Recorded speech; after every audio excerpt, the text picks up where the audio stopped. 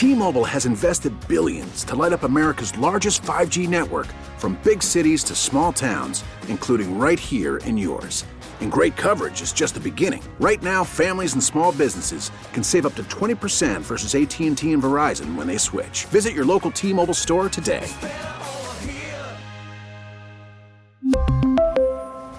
Plan savings with 3 lines of T-Mobile Essentials versus comparable available plans. Plan features and taxes and fees may vary. Welcome into Beers on Us with Mike Lynch and Patrick Harris. Thanks so much for listening. Wherever and whenever you're listening, it's probably beer o'clock, and we've got a lot of good stuff coming up for you right here on the podcast starting right now. Welcome back into Beers on Us with Mike Lynch and Patrick Harris, and we have version 2 of The Tasting Room. Yep. Volume 2? What do you want to call it? I like volume 2. It's like a big fancy book. Yes. In a library. I like volume 2. Volume 2 of The Tasting Room today to get you all set for the 4th of July and the 4th of July holiday weekend. Patrick today has brought in 6 beers that are fresh to the shelves. I also brought him 3 beers from Public Coast, which I'll get to in a second. I was only going to bring 5, but then I found a new one last night that I was like, I got to do that one. Well, and look, the nice thing for me is that today, nobody is in the building that I'm working in, so if I get a little too much, I can let it cool down before I continue my job. It'll be sweet. It'll be okay. And I'm just going to go to my job and drink more. Yes. Yeah. That's the benefit of your job. Yes. So we'll get to the tasting room, what beers we have in a second. You can find us all over the place. Social media, I'm at Mike Lynch27 on Twitter. Patrick's at PDiddy085 on Instagram. And our new Beers on Us Instagram page is just that, Instagram.com/Beers on Us. We have both been posting on it recently. I'd say we're up to about 9 or 10 posts now.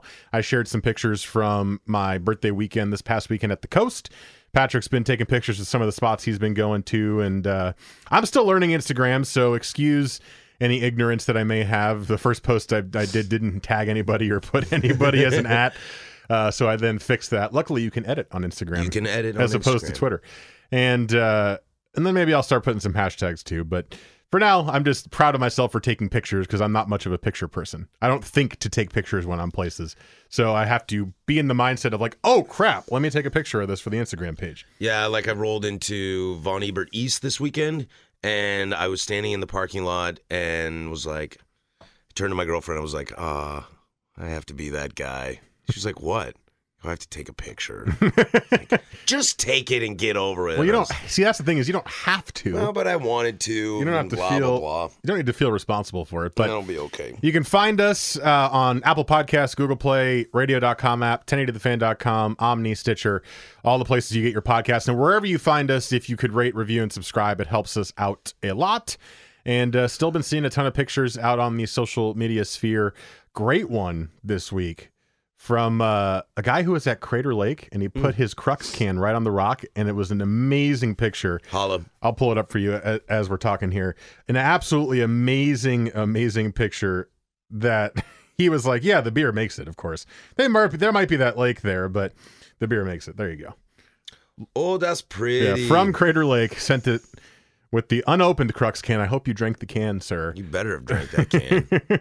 Especially around Crater Lake. I still have yet to go to Crater Lake, so that is a spot I would like to go to. We tried once. We did not check ahead of time. We were driving down that way, and we found out that it was too snowy, too icy. The highways were closed. It's going to kill you. And I could not make that trip. So at some point, I have to get down there. It's just not a place I go very often down at Central Oregon. So that's where you can find us. We'll do quickly our week in beer. I actually had a pretty intense week in beer because it was my birthday weekend out at the Coast. My wife surprised me by doing a little bit of a craft beer trip on the day of my birthday, which was Thursday. That was the day we were going out to the Coast to stay for a couple days. She took me down to Pacific City, which we had never been to before. We went to the original Pelican down there.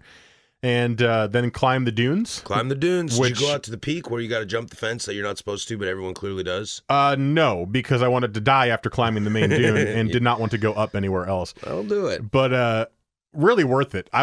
My quads were about to fall off at the top. And when you get over the top and you realize you're not just turning around and looking, you're seeing what's out that way too. And there's that cool rock formation. Yep. You're like, oh my God, so worth it. Yep. So if you've never done it, do it. Unless you're afraid of heights, don't do it because you will have a freak out session when you're going back down. But yeah, the original Pelican was cool. I've been to the Cannon Beach one, and this was a cool one to go to. And just kind of, they have a really beautiful view of, I guess that's another Haystack Rock there. I think they're both called Haystack Rock, the one in Cannon and the one in Pacific City. So I don't know what the one in Pacific City is called. I think it is called Haystack. That doesn't make sense. It looks exactly the same as the one in Cannon Beach. That doesn't make any sense. Further out. Has a great view of that. Had a really, really good tri-tip sandwich there and had a sampler tray of all their beers. I've had almost all the Pelican beers before, so it wasn't anything crazy or new. But I did try something called the Azaka IPA, which I think was another Southern Hemisphere hop. I liked that one a lot. We then went up to Tillamook, and what was funny is we were driving there, and again, I don't know where we're going because she's surprising me. And I was like, oh, I pointed out the Air Museum, and I was like, that's where DeGard used to be. I went there with my parents once. I thought it sucked. And she didn't say anything. And 2 minutes later, we pull into downtown and we're going to DeGard. And I was like, no, I'll try it again. It's been years, and I've grown my palate doing the podcast. And let me tell you something. I liked it a lot. I had 3 different beers. I had the all sours. I had one that was made with white grapes. Forgive me, I can't remember the names. I had one that was a dark red color, and I had a Saison that was a Block 15 DeGard collab, I'm pretty sure. It was a collab. I can't remember. I think it was Block 15 that did it with them. I really, really liked the white grape one and the red one. I did not love the Saison, but those 2 were so good. Yeah, I like that new spot, and that new spot's been open for, I want to say, 2 years now. It's a really cool tasting room. Definitely an upgrade from the old spot, although there's, the little part of me that likes the old spot. Just because it was kind of in the middle of nowhere. Yeah, well, there's just more seating in this, and it feels less cramped. It feels less like you got to wait in line to get in there. Yeah, we went up to the bar and sat there and had a couple beers, and really, really friendly people. Really, really good time. And obviously all their bottles, we didn't buy a bottle, but they have all their bottles are for sale there too. Big kind of wine style bottles. 750s. And if you have not had a chance to go out there, Tillamook's not too far, and if you want to go down there, you can go to the Pelican there too if you'd like. It's just down the street from the DeGard. And you can go to the brand new Tillamook Cheese Factory upgrade, which we did not go into, but we drove past it on the way up, and looks very nice and fancy. Blue Heron for life. Blue Heron's good too. And then we went up to Cannon for our last stop, and that was where we were staying for the weekend. And we went to Public Coast for dinner and had a really, really good time there. So that was my weekend beer. And then while we were in Cannon Beach, we went to the Pelican there and the Public Coast another 1 or 2 times just because we were wandering around, and we're like, oh, let's stop in and get a beer. And had a really, really good pale from Pelican as well that I liked a lot. I cannot remember the name of it, but I got it. I think it was a rye. That's what it was. It was a rye. Okay. I was very, very all over the place this weekend. So that. I think it was a rye. I got that both times I went into the Pelican too. So that was my weekend beer. It was crazy and all on the coast and a lot of fun. That's rad, dude. I mean, I guess I did a lot of things I didn't think about. I went out to Glendoveer for the first time, to the Von Ebert East. It's interesting to see a country club type brewery setup on a golf course. Yeah. But it was really cool. I didn't eat food. I just had some beers. There was an Italian Pilsner they had out there that was... So let me backtrack on this for a minute. I was having this conversation with some people over the last few days. And being in the beer industry, you're tasting lots of beer, you're around great stuff all the time. But I feel like it's been a very long time since I've had a beer that's made me go, wow. You have a beer and be like, dang, that's really good. One of these beers that we're going to try today in the tasting room, I had last night and kind of was like, ooh, that's a really good beer. But it's been a while since I've had a beer that just made me say, wow. And I had this Italian Pilsner at Von Ebert East, and I took a sip of it and said, oh, this is pretty good. And I got halfway through the beer and took a pretty good gulp and finished and went, wow, this beer is amazing. And unfortunately, there's no more of it left. So it's just a giant tease for everyone. But it was bright, it was crisp, and it had this... it's lower on the kind of doughy, bready characteristic, which is a part of Pilsners that I don't really care for, but had this kind of real hop spice, fruity thing going on in the finish, and it lingered and in a very pleasant way. And what made it Italian? Or was that just the name of it? It's ingredients. Okay. It's your ingredients, like your malts and stuff are based out of Italian. It's like a thing going on right now. As they go, like Wayfinder does one. I think Breakside just did one, and then Von Ebert has one, and I think it's just a little trend right now. It's a little trends that move around and stuff like that. But anyway, I had that beer, and I was just, again, kind of wowed. and that was really exciting. And then later that night, I went to the Berlik birthday party and drank some beers with those guys and had a grand old time. You did say you were going to go. Did anybody come up to you and say hi? Or I did not run into anybody. I was kind of chatting. Even if they don't know what you look like, they know what you sound like. Yeah, definitely. I kind of hung out mostly with the employees there, but I had their Bearweiser, which is a lager aged on beechwood for like 6 weeks, something like that, and the can looks like Budweiser. If you go to I believe it's on the Beers on Us Instagram page, you can see it on there. It's a really good beer. It just looks exactly like a Budweiser can, and it's fantastic because I like it when people make fun of stuff like that. Well, that sounds like a good weekend beer for both of us. Let us know on social media and comment on any of the Instagram posts on the Beers on Us Instagram, things that you have done and tasted over the course of the last week. Ooh, I had some Overkill from Grains of Wrath too. We both enjoyed that one. That was very tasty. We may, in a couple of weeks, be making a return trip to Grains of Wrath. That would be fun. For our 1-year episode. Almost episode 52. So anyway, let's dive into the beer because we have a lot in front of us. Okay. And you want to go all 6, read them, or you want to go one at a time? Let's go one at a time. Okay. First one we're going to do, as we tend to do, lightest to heaviest. Yes. We start with Matchless Brewing Company.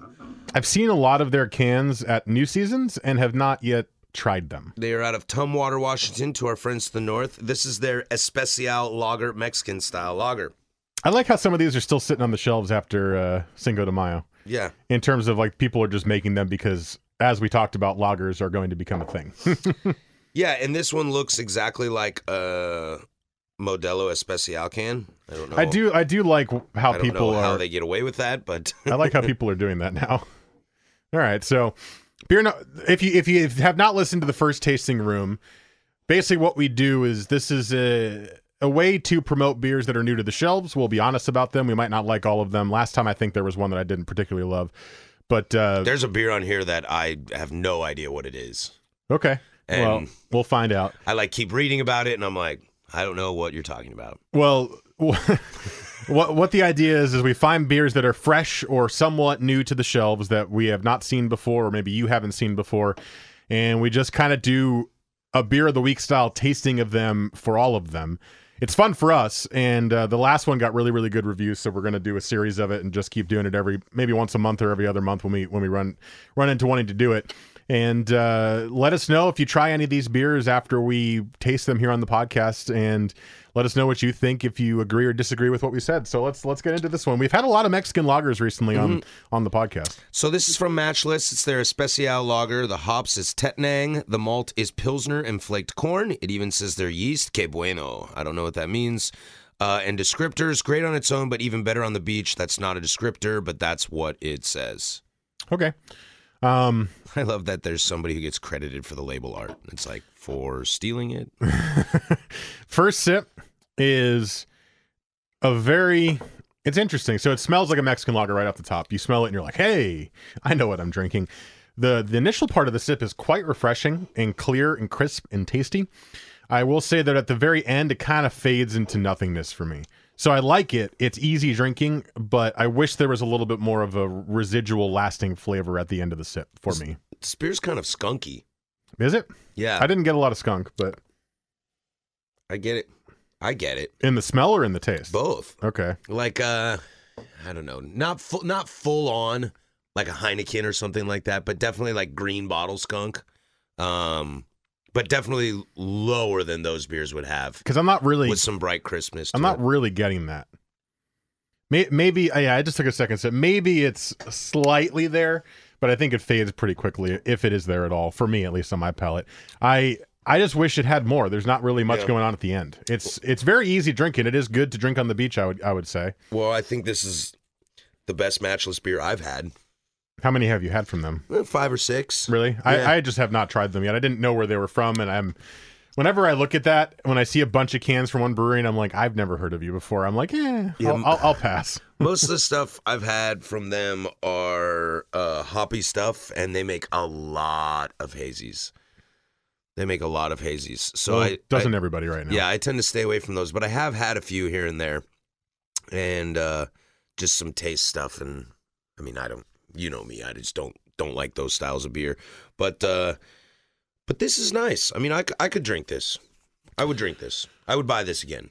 That's what I'm saying is I think it's a great river beer. Like if you're going to go float this 4th of July weekend, this is a good beer to have on the river. Very light. What was the ABV on that one? I'm assuming like 4.2 or something like that.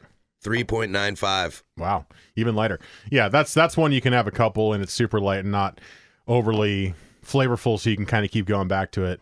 I don't get much skunk. Patrick's getting a little bit of skunk in it, but could just be me. I just wish it had a little more flavor at the end. But I like how easy drinking it is for sure.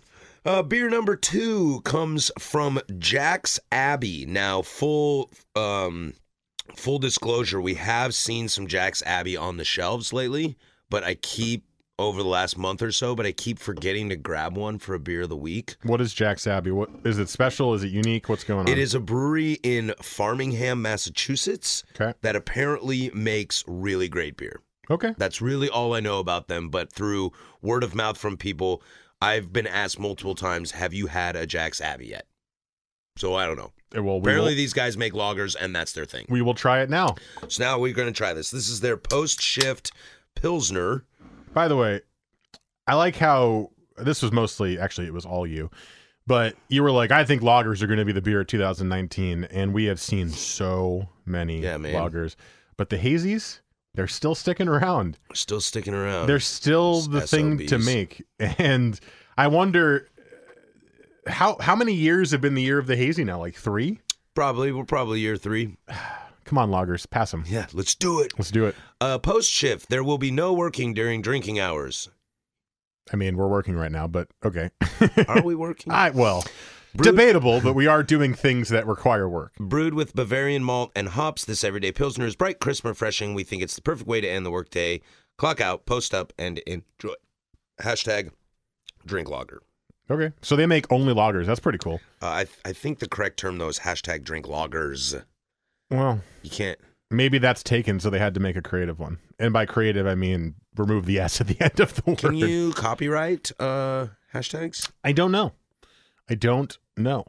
For example, the hashtag of our podcast was used during the World Cup. Beers on us. Really? So, yeah. Oh, yeah, that is true. Because the English love to throw beers on themselves. By the way, go America. I watched that game yesterday while drinking beers, and it was awesome. 2-1 win over England. Sunday, you might be listening to this after the fact. They will be playing Netherlands or Sweden in the final. I love drinking. When is that game? 8 a.m. No, when is the game that's today, right? Netherlands, Sweden? What time is it right now? 12. So now? It is in the 4th minute of the game right now. Okay, cool. So we don't know who they're going to be playing, but they've already beat Sweden, and Netherlands is not better than the U.S., so they should be able to win the World Cup final. And I like to drink beer during sports. It's one of my favorite things in the world.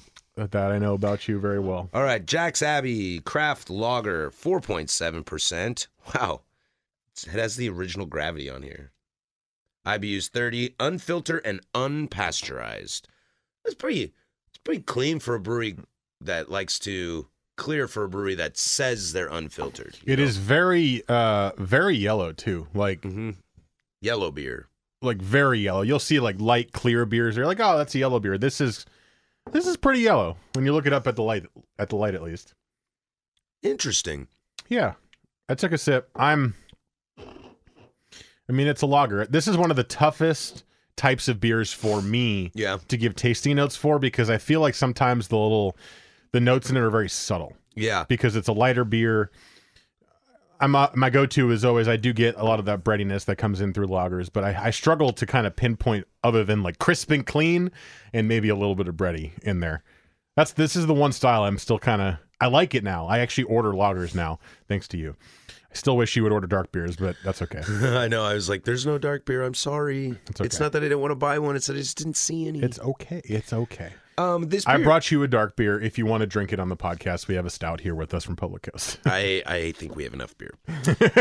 He just doesn't want to drink the dark beer. I don't really care for this. I don't care for the body so much. I'm not getting a ton of that kind of classic Pilsner flavor to it. And the finish, I get a ton of like sulfur. You're getting way better at these tasting notes. Well, I just that was the most like like haughty, what's the word? Like cocky laugh. You're like, ho, ho, ho, ho. No, I don't mean it like that. Yeah, I don't care for this, and a lot of people said they really liked it. I don't dislike it. I'm just saying I have trouble kind of giving you tasting notes for it. I think I kind of like the middle of the sip for myself. Again, I like malts. I like kind of breadier things, and I feel like it gives you a lot of that in the middle. I don't like the smell of it very much, though. Mm-mm. The smell is strange. The aroma is strange to me. Yeah, I just like lit 6 matches in my mouth. I love how you're getting way better at tasting all these flavors now that you quit smoking cigarettes. I know it's super awesome. Yeah, I mean, this beer's not bad.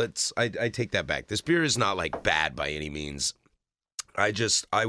There is slightly a weird aftertaste, I guess. I wouldn't call this a Pilsner, though. Sulfur, if you'd like. I wouldn't call this a Pilsner. Is that what I thought you said? It was a lager. Pilsners are lagers. Okay. I don't get any of that. Yeah, I just don't. It is bright. It is crisp and refreshing, but I don't get any that kind of classic biscuity or doughy malt kind of flavor that you would from a Pilsner. I want more malt in this. The only time I get hops, for sure. The only time I get it's in the middle. Yeah, I mean it's a neutral beer for me. I don't dislike it. I don't love it. It's one that I'm interested to try it because we heard about it, I guess, or you heard about it, and they're supposedly doing good things. But I don't know. It's just a neutral beer for me. I would drink it again. I'm not going to rave about it, you know. And then our last beer for this first part of the Tasting Room, Volume 2, is from our good friends up at Reuben's. They tend to make appearances on this show frequently, whether in discussion or in cans. I believe we had one of theirs. We had their Mexican lager during Mexican Lagers? Yes. Okay. Or was that the Tasting Room? I think it was both. Both? I think you brought it back. You were like, oh, we did this already. I was like, this beer's cool. Let's do it again.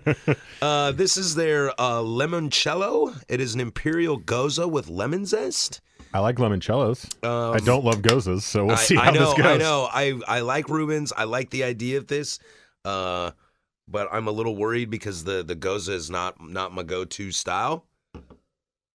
I know it's one of those. It's like saisons for me. There's a couple of styles that I've tried to keep tasting and like, but well, I did a better job with the sours at the Guard this week, so yeah, maybe I'm getting better. Now I will say, if you've listened to the show, you've heard this before, or I don't say it every time, so you may have missed it. I like sour beer, whatever route you want to go, whether it's a kettle sour or a Berliner Weiss. I mean, I really love low ABV Berliner Weisses, especially with a little fruit. Goza's always been a tough one for me. It's salty, right? It's salt. There's that's what I smell immediately. There's lingering salinity to it. Funny, great piece of tidbit. The Goza was founded in Munich, and when they were making their beer, the water was so saturated with salt that just created its flavor. Interesting. And that's where you get a Goza. That's interesting. Yeah. I do like when styles are based in history like that. Yeah. They were forced to make it like this. Mm-hmm. So it's 6%. I'm trying to see German style Goza ale with lemon zest. I'm just trying to see if there's anything else. Aren't all Gozas German style if what you just said is true? I know. But hey, man, that's a marketing thing, though. Like, you put on this Goza, people are like, oh, what the hell's that? You put German style, it's like, those Germans make good beer. Better order that beer. Those Germans sure know what they're doing. I'm struggling with this one, Patrick. I'm not going to lie. Yeah. There's welcome to the smell of salt, by the way. I think the salt just is really unappealing to me. I don't want to drink salt water. You know what I mean?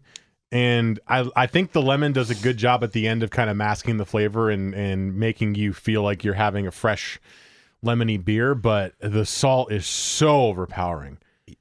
I don't know if you are out there listening and you like Gozas, explain to me why you like the style, not as a judgment. I'm just curious because the salt is just so strong in all of these beers. It just punches you and you're like, why am I drinking salt? I want to know why you drink Gozas, and then I will judge you. So Mike will be the good guy. I will be the bad guy. No, good cop, bad cop. So I actually think this beer is really well made. I don't find the salt too overpowering. It is an Imperial Goza, so it is supposed to be a little bit bigger. The lemon zest I don't find is overpowering. It's more tart than most Gozas, but that might be the Imperial with a touch of the lemon zest in it. I think this beer, for what it is a good beer. I like the lemon aspect of this a lot. At the very end of the taste, the very back end of the palate, you get a huge punch of lemon. Yeah. And I like lemon flavored things, so I am not opposed to that. And it kind of, that's what's allowing me to go back and get that next sip, is because I want that lemon burst again. But the very beginning, and you just made a face when you took that initial part of the sip too, the very beginning is a tough challenge. Yeah. Yeah. I am somebody that is just not a salt person. I mean, like, blasphemy, I know. I don't cook with salt. I don't add salt. I don't. You're crazy. Yeah, I know. You're I a know. heathen. It's just not my thing. And so it stands out to me pretty tough. But I think, interestingly enough, full information here. I just took that last sip in one chug because I just wanted to finish it. It tasted better, faster. Yeah. Because the salt isn't sitting on your palate as much. Oh, so just chug the beer. Yeah. Oh, okay. 6%, chug it. It'll taste like limoncello. It'll be great. Shotgun it. Yeah. We'll try it. Finish that last sip in a big gulp. You'll get a lot less salt. You'll get a lot more lemon. And it'll be a little bit more refreshing to you. Okay, fair. Yeah. Now, it's not a good sell. No, beer, I'm not saying it's a good sell. I'm just saying, as an experiment, I finished it. Not an experiment. I just wanted to be done with the beer because I don't love the saltiness of it. And it was much better that way.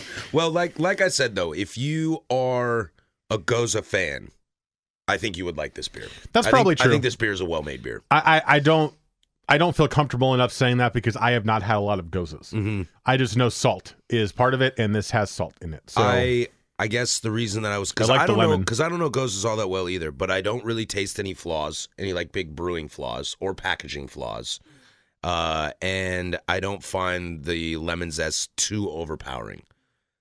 Therefore, I would say I do like the lemon beer. zest. I like the lemon part of it, and it is sold correctly. It is kind of like a limoncello. Yeah.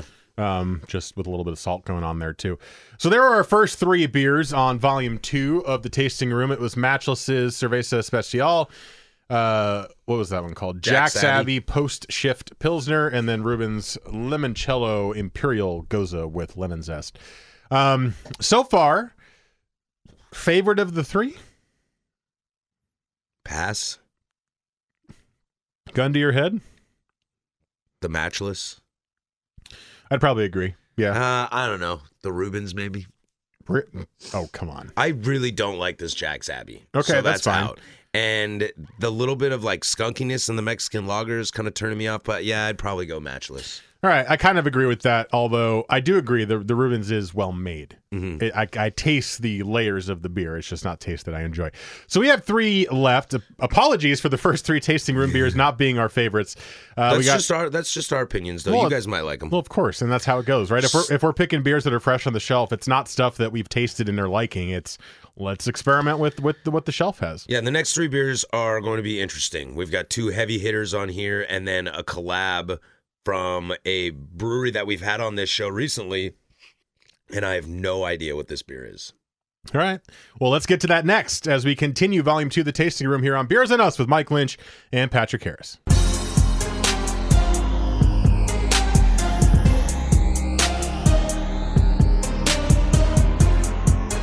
All right, 3 more beers to go here on Volume 2 of the Tasting Room on Beers on Us with Mike Lynch and Patrick Harris. And we will not be doing an official beer of the week this week. We will be picking one of the 6 that we are trying here as our beer of the week.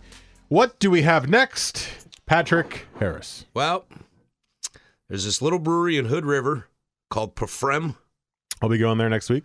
They make great stuff.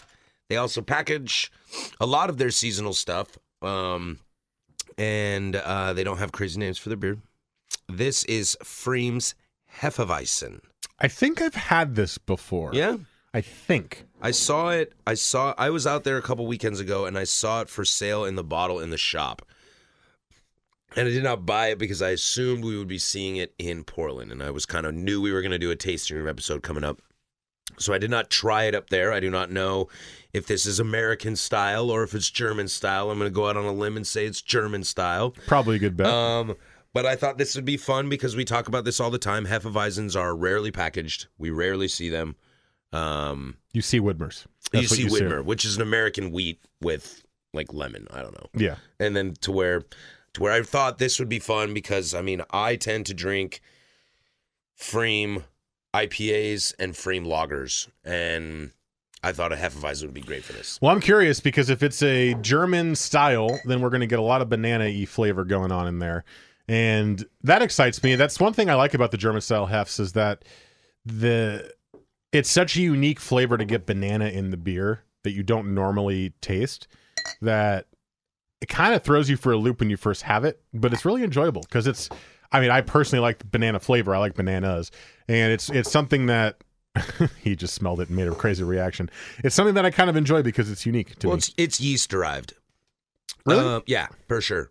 Germans refer to, this is what Freem label says. There it is, German. Germans refer to Hefeweizen as Flaschenbrot. I don't know if that's how you say it, but it sounded kind of German, so I'm going to go with it. AKA bottled bread. Freem's Hefeweizen certainly starts with wheat and yeast, though it's also packed with aromas of lemon meringue and notes of cloves and nutmeg. Take a sip and get your brat on. I don't like that. But whoa, the clove is strong. I don't like get your brat on. Take a sip, Patrick. This 5.5%. So, wow, the clove aftertaste is lingering. I mean, the aroma is that classic yeast. Yeah, it is very, very banana-y smelling, and you'll get, they call it lemon meringue. I mean, I guess it's probably similar. You get that, but get ready for the clove hit at the end. Yeah. That's one of those, that is like, hey, here's a spice you don't have very often, especially in beer. Now you're going to taste it. I don't know if I like that. I think it comes on too sharp. It's very sharp. Yeah, it's kind of like you taste it, you get this mid-palate nice Hefeweizen, and then bam, here's clove. And it kills the rest of the beer. It kind of kills the rest of it. Yeah, that's a good point. Because once you hit the clove, you don't taste anything. And I still have it now 30, 40 seconds after finishing my sip. It is as fresh as if I had just sipped the beer. I would really like this beer without the clove. Or just less. Yeah, or just less, for sure. That's what's always tricky about those kind of spices. I mean, we always talk, if you go back and listen to you can smell the clove in it, too. If you go back and listen to our Bourbon Barrel Age episode, we talk about vanilla. Talk about vanilla a lot and how it's so easy to overdo the vanilla, and then it becomes too much. This I think is too much, which I'm so surprised from. I thought, well, question, you might not know the actual answer to it, but what makes it so that the clove hits late and lingers as opposed to earlier in the sip, and then it would mix in with the rest of the beer? Well, I can give you kind of an answer without giving you an answer. It must be where they're adding the clove. Okay. And I don't know where is going to make it pop the most. Maybe it conditions on it a little bit post-fermentation. I'm not sure. So they could be throwing it into the boil. I don't know. Either way, it is a powerful flavor in this beer. It is a very, very powerful flavor in I think that's one thing that I think everybody agrees with is maybe there are certain exceptions, and I'm looking at one of the beers that I brought you from Public Coast, which is a coconut brown. That's very coconutty, but coconut is a kind of sweet, enjoyable flavor if you like it, whereas clove is a very strong spice. Mm-hmm. And I think if you have one flavor that dominates a beer, I don't know if that's a good thing. You don't want to overpower. You want layers. You want an easy kind of... You're talking about balance. I am talking about balance. Yep. Yes, I am. You're talking about balance. You need zen in your beer, man. Goose Fraba. Yeah, I mean, I guess I agree with you. I like the initial 3/4 of the sip, but the clove completely kills it at the end for me. But once again, and not to just say this to, not bang on a brewery that we both find to be very exceptional, like the Goza, what they're going for here, they did. There's no flaws. There's no flaws. Yeah, this beer is a well-made beer. I just may not agree with its design. That's such an interesting way to put it. I know, it's such a pretentious a-hole statement to make. Like, I'm not going to lie. And I don't mean it that way. I mean it as that this is a great beer. It's just not my beer. Well, I guess what you're saying is if the clove flavor was maybe more mixed in with the other flavors to give it an extra element of spice versus being the only flavor you taste at the end of the sip, then it would be way better. It would use the same flavors. For my palate. It would use the same building up of a hef. Yeah. But it wouldn't kill you over the end. Now, we're two different palates who have two very different tastes in beers, and we're both getting demolished by clove. Yeah. And I think the problem is that clove is not, as far as I know, not a commonly used spice. At least in food that I eat, I don't taste clove. It's not common for me. And maybe that's the problem, is I'm not used to that flavor either. I know what it is. It kind of reminds me of the holidays a little bit. But it's so overpowering. Yeah. It's really strong. Yeah. All right, moving on. We're moving on to a beer that I had last night that I thought was really good and wanted to bring it in. Plus, I realized we didn't have any hoppy beers. Now, we might have a second hoppy beer in the last one we do. We'll get to that. I'm sorry for keep teasing it, but I don't know what that is, so I didn't want to take a chance. So right now we have a Sun River, one of their limited release cans, Sick Means Cool IPA. Okay. Sick means cool. And you've had this, so we know we're not getting tricked into a hazy. No, we're not getting tricked into a hazy. Because Sick Means Cool IPA could very well be a hazy IPA based on the title. I don't trust any of you anymore. No more trust. This is going to be a very nice palate cleanser. Good. Let's see. I'm going to try to do some little bit of homework real quick on the fly. Pay no attention while we stall for time. I'm pouring my beer, and I'm pouring myself half because Patrick got me excited about this one. All right. Does it have any information on the can? No. None at all. Very helpful, Sun River. I know. Well, 7% ABV. That still doesn't do anything. 65 IBU, so a nice, that's a pretty neutral middle ground IPA IBU right there from what you'll see. That excites me that there might be a little bit of a malt profile because I do enjoy a little malt in my IPAs. I can't find anything. God, I can't get the clove out of my mouth. Come on. I can't find anything from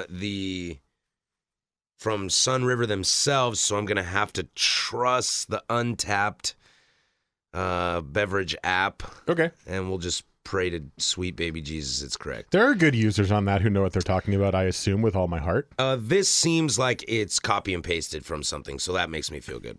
This awesome IPA explores the family plagiarism. Yeah, no. It's like they got it off the website, so it makes me feel like it's more like what the brewery wants you to know. Okay. This awesome IPA explores the family dynamic with hops that share genetics. This fine lineage expresses a stunning array of hop flavors, ranging from earthy and evergreen to citrus and pineapple, and even a splash of blueberry and bubblegum. The hops are Nugget, Mosaic, X06277, and Simcoe Cryo. Okay. What's the difference between Simcoe Cryo and Simcoe? That Cryo, it's like dust. Okay. It's like lupulin powder. I was thinking cryogenically frozen. Yeah, maybe. I just think it's like the little dust powder stuff. So it makes it, does that make the flavor of Simcoe different or stronger? I think it's just concentrated. So stronger. And wow. Yeah. That's a really interesting smell. I think I'm getting, honestly, am I getting the Simcoe off the top? Yeah, I think so. Without a doubt. I'm so proud of myself, guys. I think Simcoe's a great hop for you to be working on being able to notify and single out hops. It has a very distinct smell and flavor to it, and it is also extremely polarizing. So some people love it and some people hate it. I also get the Mosaic very strong in my first sip there, and I do get Simcoe at the very end. Wow, that's a very deep IPA. That's layers of flavor right there that I'm talking about. Because you take the sip, and I don't know what Nugget tastes like, and hell, I don't know what the XL7 3000 is, but X06722. Yeah, I'm just trying to see if I can remember RTD23 C3PO. X06277. Dang it, I switched it around. I mean, that's my favorite X hop of all time. I don't know. I take that back. It's no X31562. Sorry, yeah, but hey, it's no Magneto from X-Men. Come on.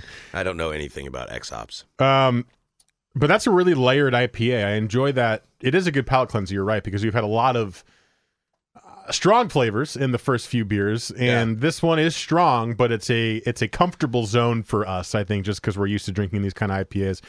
But I like it. I like it. It's interesting to me. I had this last night, and this beer tastes different today, and I think it's because it's warmer. It's also in a can versus on tap, I imagine. No, I had it in a can last night. Oh, okay. But it's been, it came out of my fridge almost an hour ago. Yeah. Yeah, but I mean, it's been concentrated with, that's not true. I stopped at Vesa this morning to grab it. So it's been out of a cooler for maybe a half hour, 45 minutes. But, enough to warm something up a little bit. Because it just tastes. It doesn't taste warm to me though. No. It's just it seems so much danker. Like the hops are like really coming through. To whereas yesterday it was more balanced. Felt a little more mild. balanced West Coast. Yeah, but I still dig this. I don't know if I'd put those two words together. West Coast is like a hot punch. Yeah, West Coast a balanced West Coast IPA. Really? You mean a multi IPA? Really? A balanced West Coast IPA. I like this though. I think. Like I said, it's comfortable. It's kind of a safe zone beer for us, right? It's IPA. I mean, it's using an experimental hop. It's using the Nugget, which I've seen used before. I think that's kind of popping recently, but not one that we see all too often. And it's a brewery that we like a lot. So I enjoy it. And I am learning the Simcoe flavor quite a bit. It's just so pungent. It is. I think we've talked about this in the podcast. It tastes like a mechanic shop. When you're drinking or something like that. Petrol. Yeah. Diesel. Which sounds ammonia, disgusting, but cat piss. Sick means cool. This is canned on 6/21, so it's fairly fresh.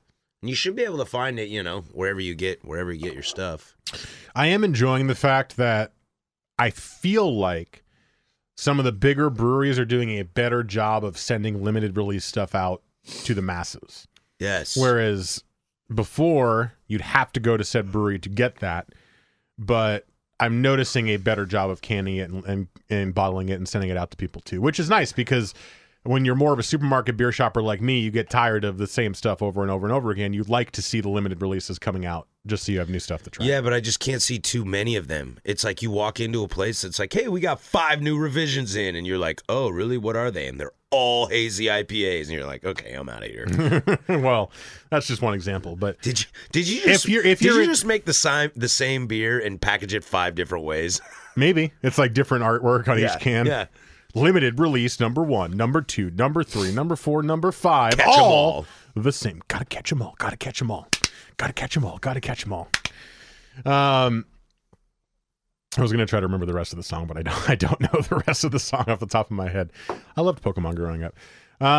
This is a good beer, though. I enjoy this. I don't really have any criticisms of it. I'm a happy camper. Other than, I guess, if you dislike Simcoe, you won't like this beer. Yeah, if you dislike Simcoe, you will definitely not like this beer. Because you said it's Simcoe Cryo, and that makes it more concentrated, which makes it stronger, and you get that. Because you smell it, you taste it, and I get the Mosaic in the middle a little bit, but the Simcoe is pretty overpowering. I feel like it's cheating, though, with the Cryo.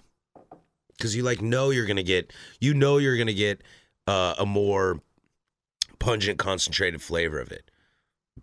Right? Why is that cheating though? It's a because instead of adding a ton of sugar, you use high fructose corn syrup. Oh, you see what I mean? If you have cryo, you have to use. No. I feel like I don't know what I'm saying. You're saying like that use more Simcoe hops to get that flavor, but it's like why do that when I can just use cryo? I mean, I guess. Why use more sugar in Coca-Cola when I can use high fructose corn syrup? Oh, I see what you're saying. So you're not saying they use high fructose corn syrup? No. I'm not. Okay. No, I'm using that as an example. Gotcha. No, I would never do that. That is a blatant insult. There's only one brewery in this town that uses high fructose corn syrup, and we'll let them be them. Oh, man. Would love to call it out right now, but I will not. No, let's not. But that's interesting because although I agree that like in the case of high fructose corn syrup, it's not good for you. Not that sugar is good for you, but there's more bad, I think, in high fructose corn syrup if you have it in way too many forms. But what is this doing outside of just creating that flavor in an easier way? But that's all it is. So that's not, but it's not, it doesn't have any negative effects. No. And then I guess so then it's not cheating. It's just using the available ingredients. I suppose. High fructose corn syrup's an available ingredient too. I know, but what I'm saying is that has negative effects for you. Does it? I'm pretty sure there's been studies that if you have too much high fructose corn syrup, it's worse for you than just having sugar because it's not natural. Okay, I see what you mean. So I guess my comparison wasn't cryo to high fructose. It was more in the process. Like, I don't want to use more sugar so I can use less high fructose corn syrup. I don't want to use more Simcoe hops, so I'll use Simcoe Cryo. Unless they just really like the flavor of the Simcoe Cryo. That could be it too. I don't know anybody at Sun River. So I mean, we like Sun River a lot, and I trust them. I want to smash some Rippin' like right now. Right now? We're 5 beers in. You sure you want to smash some Rippin'? Yeah. I always want to smash some Rippin'. Always. Or a Sierra Nevada Pale Ale. Whoa. All right, let's get into the final beer. To the final beer. I'm curious about what this is. This is a brewery I've never had before, but I've heard about. We saved the... Well, I've had one of the breweries on this. I saved the craziest for last, mostly because... I'm just going to get into it. So this is AleSmith Brewing Company collaborating with Beechwood Brewing. We've had Beechwood on. Yep. You and I did I did the little tour, and you've had some of the 3 hoppy cans that they released. There was a double IPA as a 4th, but I'm not a double IPA guy, so I didn't try it. AleSmith is they are known for their Speedway Stout, which you would absolutely go gaga for. I've had that. Yeah, yes. I was going to say, not because you're a dark beer drinker, but because if you, in any capacity like dark beer, in even the slightest way, Speedway Stout's fantastic. This beer is called Boom Crash Hopera. It is an Australian-style sparkling ale, and I don't know what that means. What? Yes, it is an Australian-style sparkling ale. So that sounds, before you read anything, that sounds like Southern Hemisphere hops in a like brewed IPA. You got it, baby. Well, I mean, I don't know if that's it, but that's 100% what I thought. Yes. I was like, so you're doing everything you can to not say brute IPA because it has such a negative connotation right now. Does it have negative connotation? I think so. Yeah, I think because everybody, like, how many brute IPAs did you have that were any good? Not a lot. Yeah, so it's like... They're all very, very dry. Yeah, to where... But that's the point. It's not even just that, but like some of them are super boozy and they just are kind of all over the place and there's no real style guideline to it, although I did just see that the Brewers Guild or the Brewers Association added like experimental IPA to the GABF list this year, which will include these idiot style beers. By the way, look at the front of the can. It looks hazy. It looks hazy? The picture of the pint. The picture of the pint? Looks hazy. Well, I don't know. It says, an ode to the Aussie hops that contribute to this unique imperial sparkling ale. Boom Crash Hopera was brewed in collaboration with our SoCal compatriots at Beechwood Brewing. That tells me it was brewed at AleSmith. Highlighted by English malts and a bonzer of Summer Galaxy and Vic's Secret hop varietals. Hey, there's that Vic's Secret again. Ugh. Drink in the juicy notes of pear, passion fruit, and pineapple in this ripper of a beer. 9.0 ABV. Ripper of a beer? Is that like an Australian slang term or something? I don't know. And I don't. What is? Where was that word? Was it just a bonzer? Was it a malt style? Highlighted by English malts and a bonzer of these hops. Oh. Now, bonzer must mean like maybe a lot. Maybe it's an Australian slang thing. Maybe they're really kind of diving into the Australian thing. I bet you if the Aussies found out the we say about their stuff, they would not be very happy. Yeah, you might have to.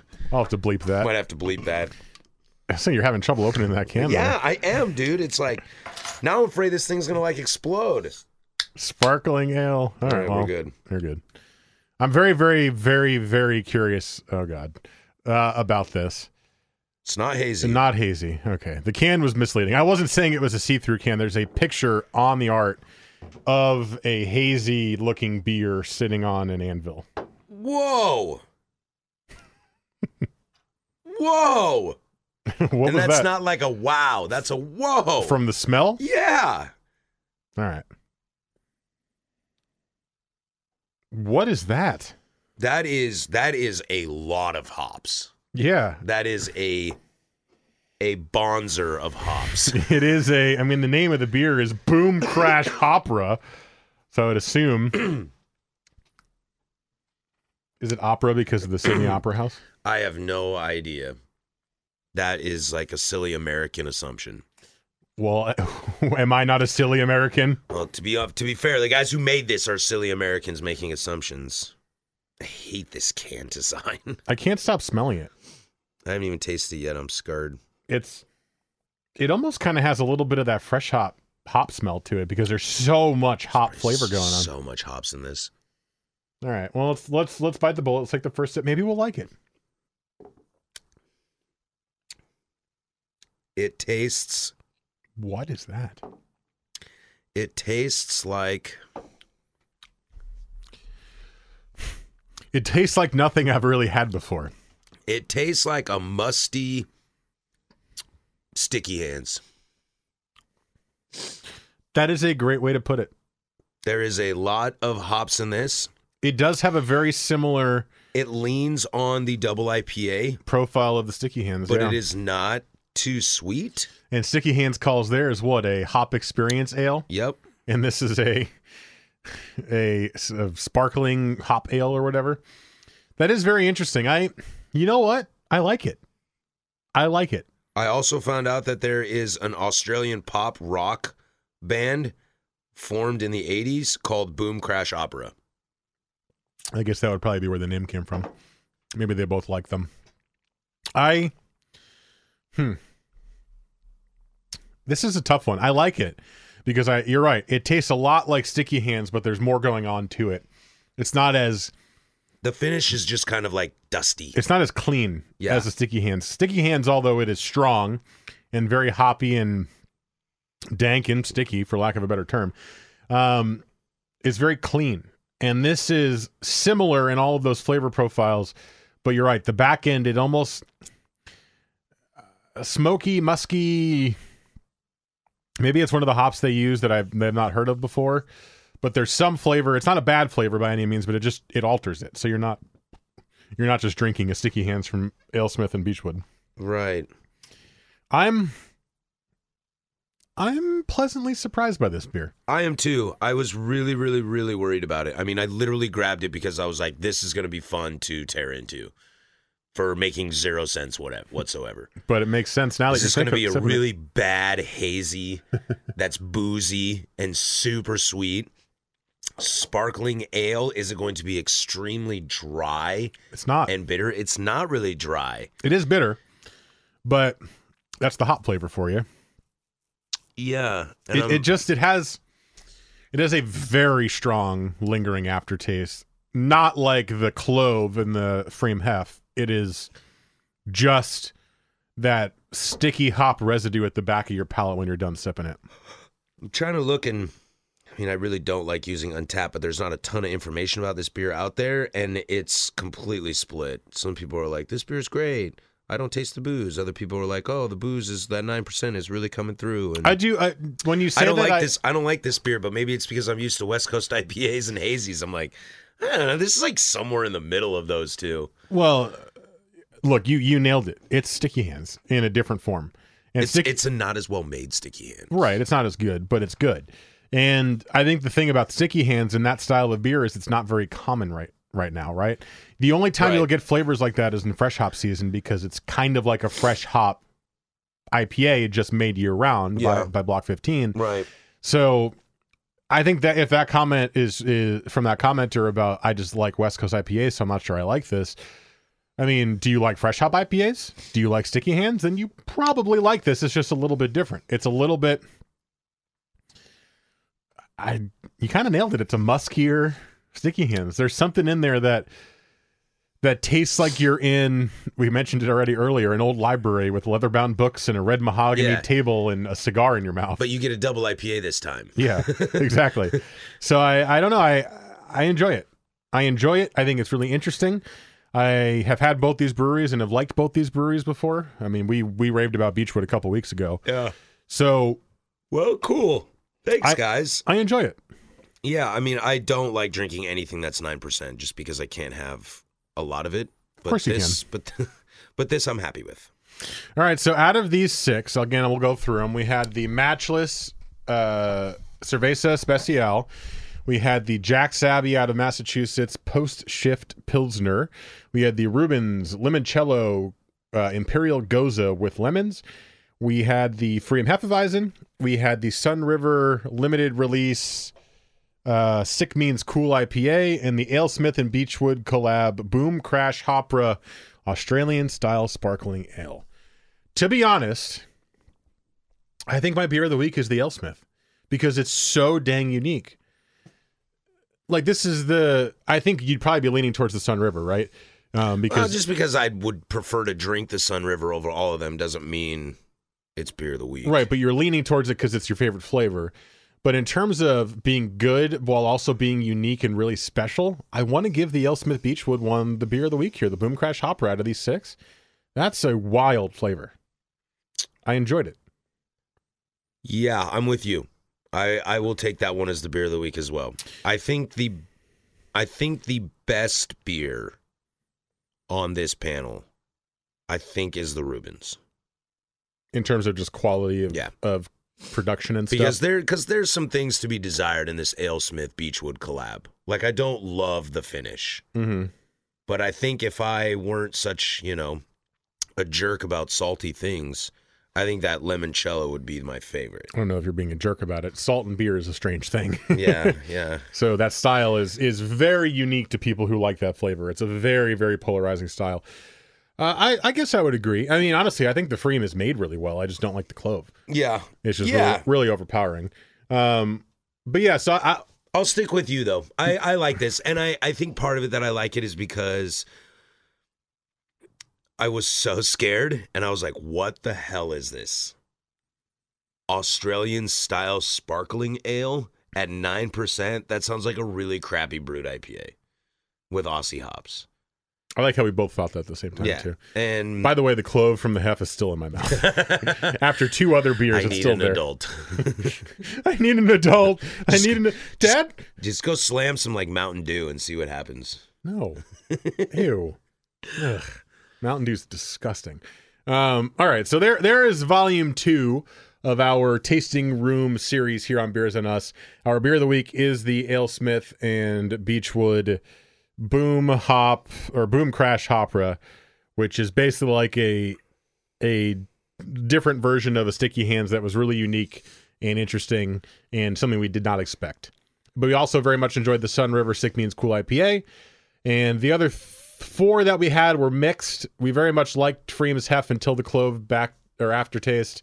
We did not love Jack's Abbey. The Matchless was okay, and the Rubens, not our style. So there you go. There is our tasting room episode for this week. Let us know if you try any of these beers after listening. Let us know what you think. If you agree with some of our assessments of them, if you disagree, if you like Gozas, let us know what you think about the Rubens, because that is one that is quite intriguing to me. And we are 2 weeks away from our 1-year episode 52, which I'm very, very excited about. So hopefully we'll get to go back to Grains of Wrath for that one and do a full episode there with Mike and try some of their beers. There is one thing that's kind of, newish news, and it's kind of nice that we're doing a tasting room episode, that some rumblings were heard on Monday and everything was confirmed yesterday. And I think there are even some articles out today about it. Tin Bucket on Williams is closed. I believe today is their last day. I don't know what that is. Is that a tasting room, Tin a tap room? Bucket is a tap room bottle shop on Williams and Fremont-ish. So kind of near Ex Novo, Mississippi area over there? Really close to the Hopworks and Lompoc on Williams. Okay. The Bike Bar and the Lompoc 5th Quadrant. It was sold to these guys that I know, that I drink with. They're opening a place called Ale Fire. It is a hot sauce beer bar. Oh. So there'll be a bunch of different hot sauces there, and then beers on draft and bottles to go. I assume wings? Or are they just selling bottles of hot sauce? I think it's just hot sauce. That's interesting. I'm not too keen on the actual logistics of how the hot sauce is going to go down, but it's going to be a beer bar with hot sauce. Now, if they make that into a beer bar that you do challenges, like spicy food challenges for wings or stuff at, I'm all in. Right. But I'd never been to the Tin Bucket either, so I'm not. Tin Bucket's definitely on that top 10 list of bottle shop tap rooms. I mean, I'm not hurt over that because I've never been, so I can't have any emotions. It's curious. It's an interesting idea to put hot sauce with beer. Right, and I've been to Tin Bucket, multiple times. It's not one of my go-tos. I mean, I pass 2 taproom bottle shops that I choose to drink at religiously before I would get to there. So it's a little tough sell for me, but that's more location driven. I just don't like the idea that I ran into one of their employees last night and he found out that day. And that's not cool. That happens in the restaurant business a lot. I hate that stuff. I mean, there's a ton of restaurants that are big restaurants that but you don't just decide to sell one day, you know. They do, and they put a sign on the door. Well, I remember there was. But I guess what I mean is you don't just sell one day.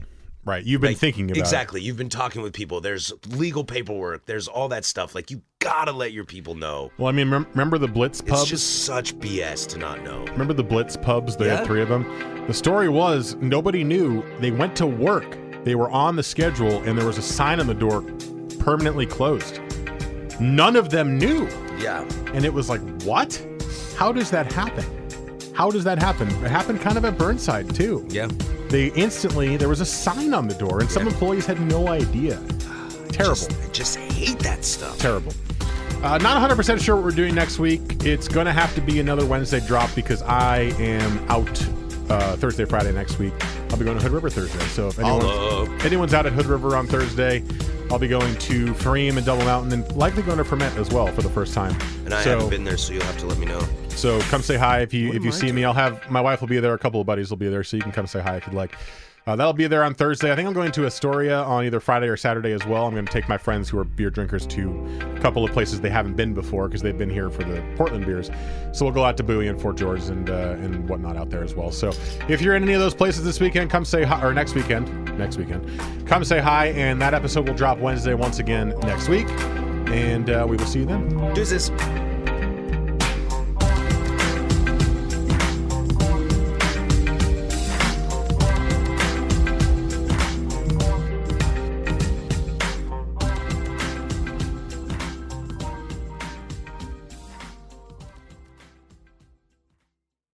We really need new phones. T-Mobile will cover the cost of 4 amazing new iPhone 15s, and each line is only $25 a month. New iPhone 15s? It's better over here. Only at T-Mobile, get 4 iPhone 15s on us and 4 lines for $25 per line per month with eligible trade-in when you switch.